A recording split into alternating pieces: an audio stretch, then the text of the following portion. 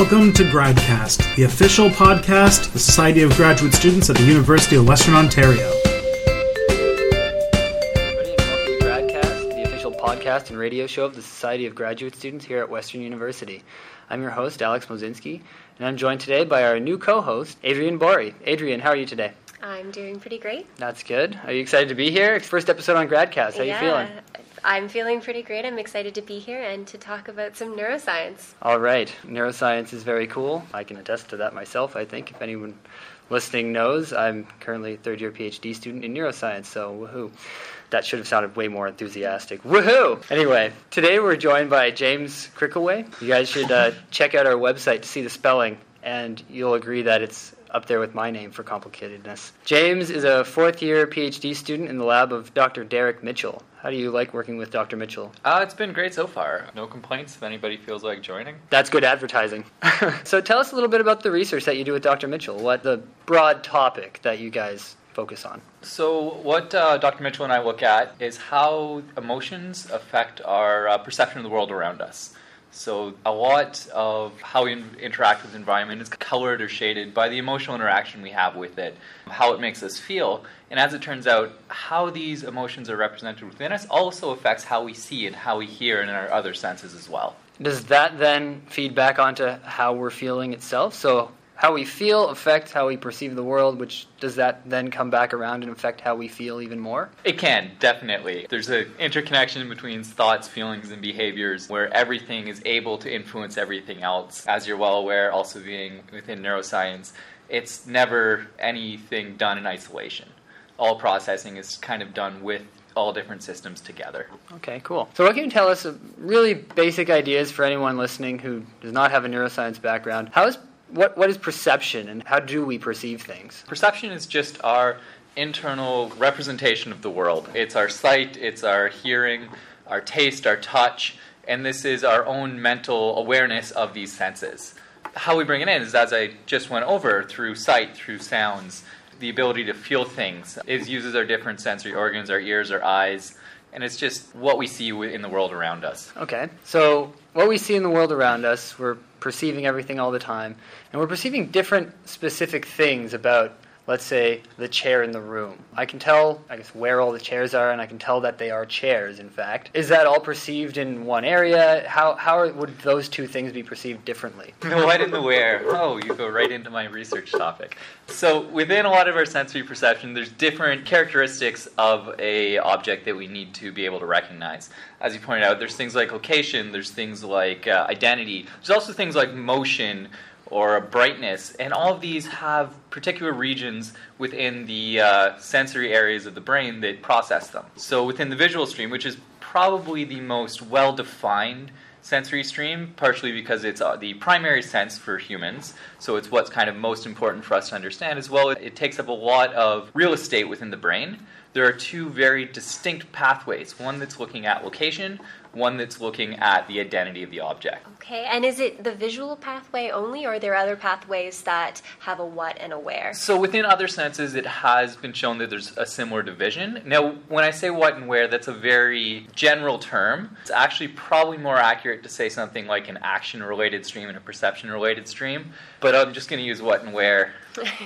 Please, Mel Goodell, don't get angry at me. Within the auditory stream, we also see a similar type of division. So actually recently, another researcher here at Western, Dr. Steve Womber, has shown that you can divide the auditory stream into identity and location-related processing regions, similar to the streams within the visual system. That's sort of. So these are streams, we're calling them, in the brain, but there are actually different anatomical pathways in the brain that would be responsible for helping to process this information. Is that correct? Exactly. So when I refer to streams, it's just, as you said, different anatomical regions which have connections, and now these all kind of process the same type of information. So that would mean then that one of these areas could be damaged and another one could be left unaffected. Do you ever see that in your research? Within my research, no. Within visual and auditory research as a whole, you definitely do, and that's actually one of the ways that they were able to first identify these streams. So they'd find people who could easily recognize objects, but would not be able to tell you where they were. And then there were other groups of people who could easily tell you where an object was, how it was moving, or could interact with an object but when they would have no idea what was in front of them. For example, if you put a ball on this table, and I rolled it across the table to you, you would be able to reach out and grab the ball. But if I asked you what just happened, you would not know. You wouldn't know the ball was coming, you wouldn't know the ball existed, but yet you could interact with it without any issue. Interesting. So how did people acquire these injuries, or were they congenital, or was it like a stroke or a brain injury? So there are multiple ways that you can acquire brain lesions. Most within humans are accidental. Clearly, there's no intentional lesioning, intentional damaging of the brain for research purposes. That does not pass ethics usually, ever. So yes, it's generally accidental. It's either stroke or it could be physical damage.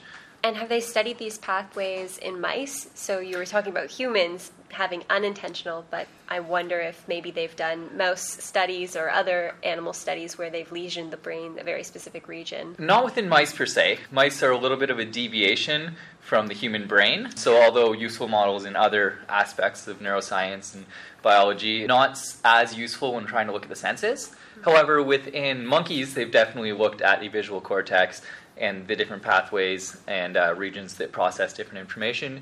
And with the auditory processing streams, they use cats a lot, actually, because cats have very large regions devoted to processing sounds. Interesting. Goes well with their big ears, I guess. Anyway, that was a bad joke. Sorry, everybody.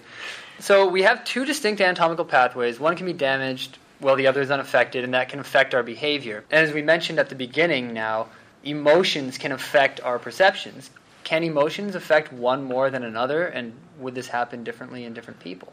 Emotions can definitely affect some pathways more than others, and that's actually a lot of the research that Dr. Mitchell and I have recently been looking at, is trying to identify which of these types of characteristics emotion is impacting. So recently we've kind of found that the emotion impacts the identity-related areas more than the location. So if I got really, really angry right now because you punched me in the face and called me a really bad name or something, I might know that there's a chair there, but I might not be able to identify it as a chair? Well, actually, it's almost the inverse. You would still know that the chair's there, but you would know that it's a chair even more. I would know that it's even more of a chair. Yeah, so what we see is that, to a certain extent, emotion seems to augment. So it seems to help out activity in these identity-related streams instead of harm it. So it helps to identify things. Yes. Like weapons. I would not go that far. It helps for something like a visual search task, which you think is location-based, but as soon as you're not directly interacting with it, you need to be able to identify it as well, and then interact with it. So if you were trying to search for something, then press a button to say where that is. The ability to that would be helped by an emotional thing happening around you. Okay. I'm just trying to get at it, like, in my mind from an evolutionary standpoint. Like, if I was furious and, like, all riled up, a rock is just a rock to me, but suddenly maybe it becomes a rock that could be used as a tool. So for you to have the weapon. Yeah, that's what I mean. Like, is that potentially why this might be happening? But also because you want to identify what might harm you. Okay. So not what you can harm other people with, Alex. We're going to keep more of a distance now. But instead, you want to really quickly be able to pick up and identify what might be able to harm you in your environment. So if you hear a cry that there's some infant somewhere, somebody's in trouble, you want to be able to quickly identify, quickly be able to tell around you what is the threat. What do you need to be aware of? Okay. I have a question. So do all intense emotions cause this focus? Or are there some emotions that have an opposing way of affecting our perception? So when I think of sadness, for example, I think of it as a really heavy thing. When you think of someone who's depressed, they actually lose interest in some of the things that held their attention before. It almost seems like for them, a chair becomes less of a chair. So is intense sadness something that also changes our ability to see an object or identify an object, or does it lessen that? So in terms of what my research is looking at is more of the state characteristics, so not the depressed state where it's a constant emotional change, but kind of the normal up and down fluctuations that you would encounter. And it seems that all emotions in that time seem to have a very similar effect. So they all seem to augment activity. That said, it is known that these types of prolonged emotional states, so depression, do impact the ability to regulate emotions and could influence things, as you said, like your outlook on the world. Yeah, your perception of it. Interesting. So this is kind of a really getting at an abstract thought for me anyway, but it helps to identify an object. What about something a little bit more obscure? Like, let's say you're taking a multiple choice test. Could it help you to identify the correct response to a question in certain situations, or is that actually probably detrimental to your ability to perform on a test? So a little bit of stress is thought to help with test performance. There's thought to be kind of an optimal level of stress which kind of heightens the faculties, heightens attention. That said, you don't want to go for it because you can also go too far. And once you have too much, then you start to impair these systems instead, and that is not what anybody ever wants, to be completely blank while writing their tests. At the same time, you don't want to be completely unstressed and not caring while writing your test, because from personal experience, that doesn't work. Okay, very true. Yeah, because I actually have heard that like a little bit of stress helps you to remember things better. So I guess by enhancing our perceptions, it would help to also solidify memories better. Potentially. Cool. How do you conduct this research? So we're talking about these different pathways and people and emotions, but what do you do to answer these kinds of questions? So most of the research conducted within this area is conducted using the MRI scanner, so the functional magnetic resonance imaging. This is a magnetic field-based scanner which allows us to take pictures of people, so volunteers we have come into the lab. It allows us to take pictures of their brain to see what regions, what areas of the brain they're using and they're activating during different tasks. Interesting. And what are the demographics of the participants that you are enrolling and looking at?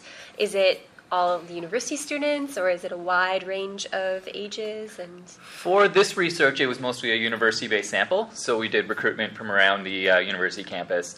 It was all volunteers, so people who volunteered their time to come in and participate for us. So you get these people, they go into this giant magnet that can take pictures of their brains, and what do you do to enhance their emotional situation then? Like, what do you hit them on the foot, or like? Most of the emotional manipulation that we do within the scanner is done through pictures or sound clips. So we'll show them various pictures. They could range from a basket full of kittens to being attacked by a bear. People tend to prefer the kittens. Most people, there's always the oddball. Or we can have different auditory cues, so a baby crying, children laughing, or sometimes just like a neutral lawnmower. And we'll have them listen to different things while they try to perform different tasks involving them. So either localizing them, identifying the emotion from them, seeing how they move. And then we look at what brain regions are active, what brain regions are affected by the emotion of the pictures versus the task, the unemotional portion of the task. So if it's something like a sound clip, how could they identify its location? Is it just like a speaker somewhere, or what would they do there? So that was actually a very interesting part of one of the studies we did, is, as you said, if we just give them headphones and then play them sounds, there's not really all that much that you can do. The sound always seems to come from within your head. To get around this, and because we couldn't bring a speaker array into the scanner, it's a tiny little hole about 2 feet wide that you slide into. You can't bring speakers. Plus, it's a giant magnet, so if you bring anything metal, it becomes fatal very quickly. So we tend to avoid that. We try to. So what we did is we actually collaborated with another researcher from the National Center of Audiology here at Western, named Dr. Ewan McPherson, and his research looks to create virtual auditory environments. So these are worlds that we would put our participant in that would be catered to their own head shape, to their own ears, so that when we were presenting the sounds through the headphones, they would still be perceived to be in real physical locations around the participant. A virtual auditory environment. Yes.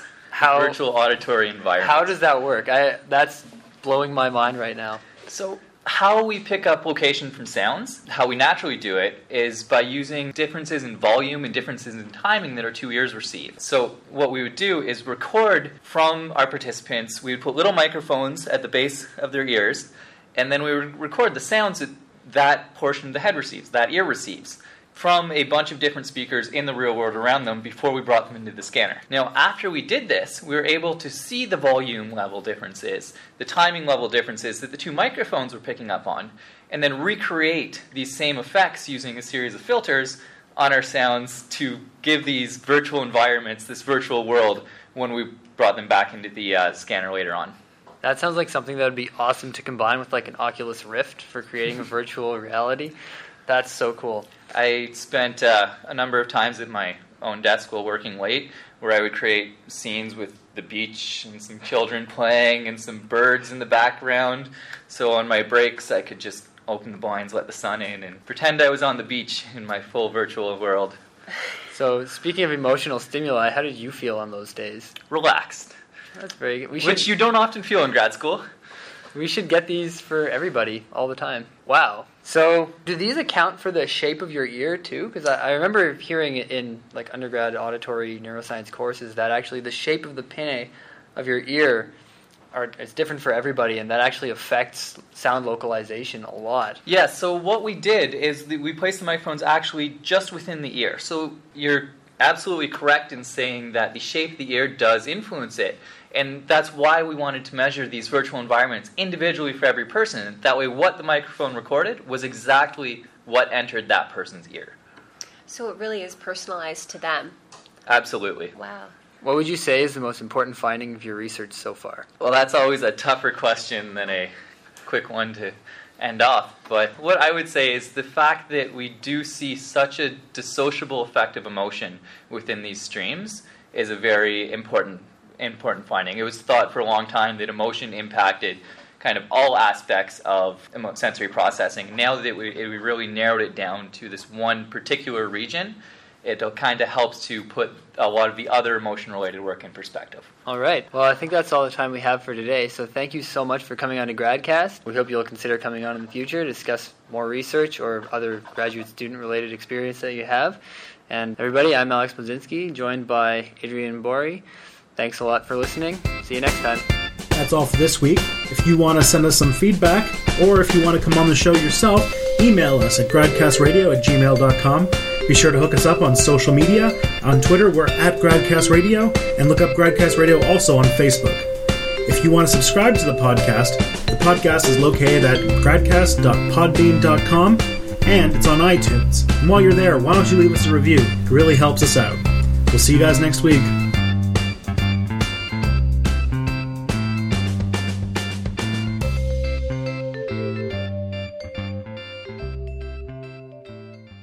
A rock is just a rock to me, but suddenly maybe it becomes a rock.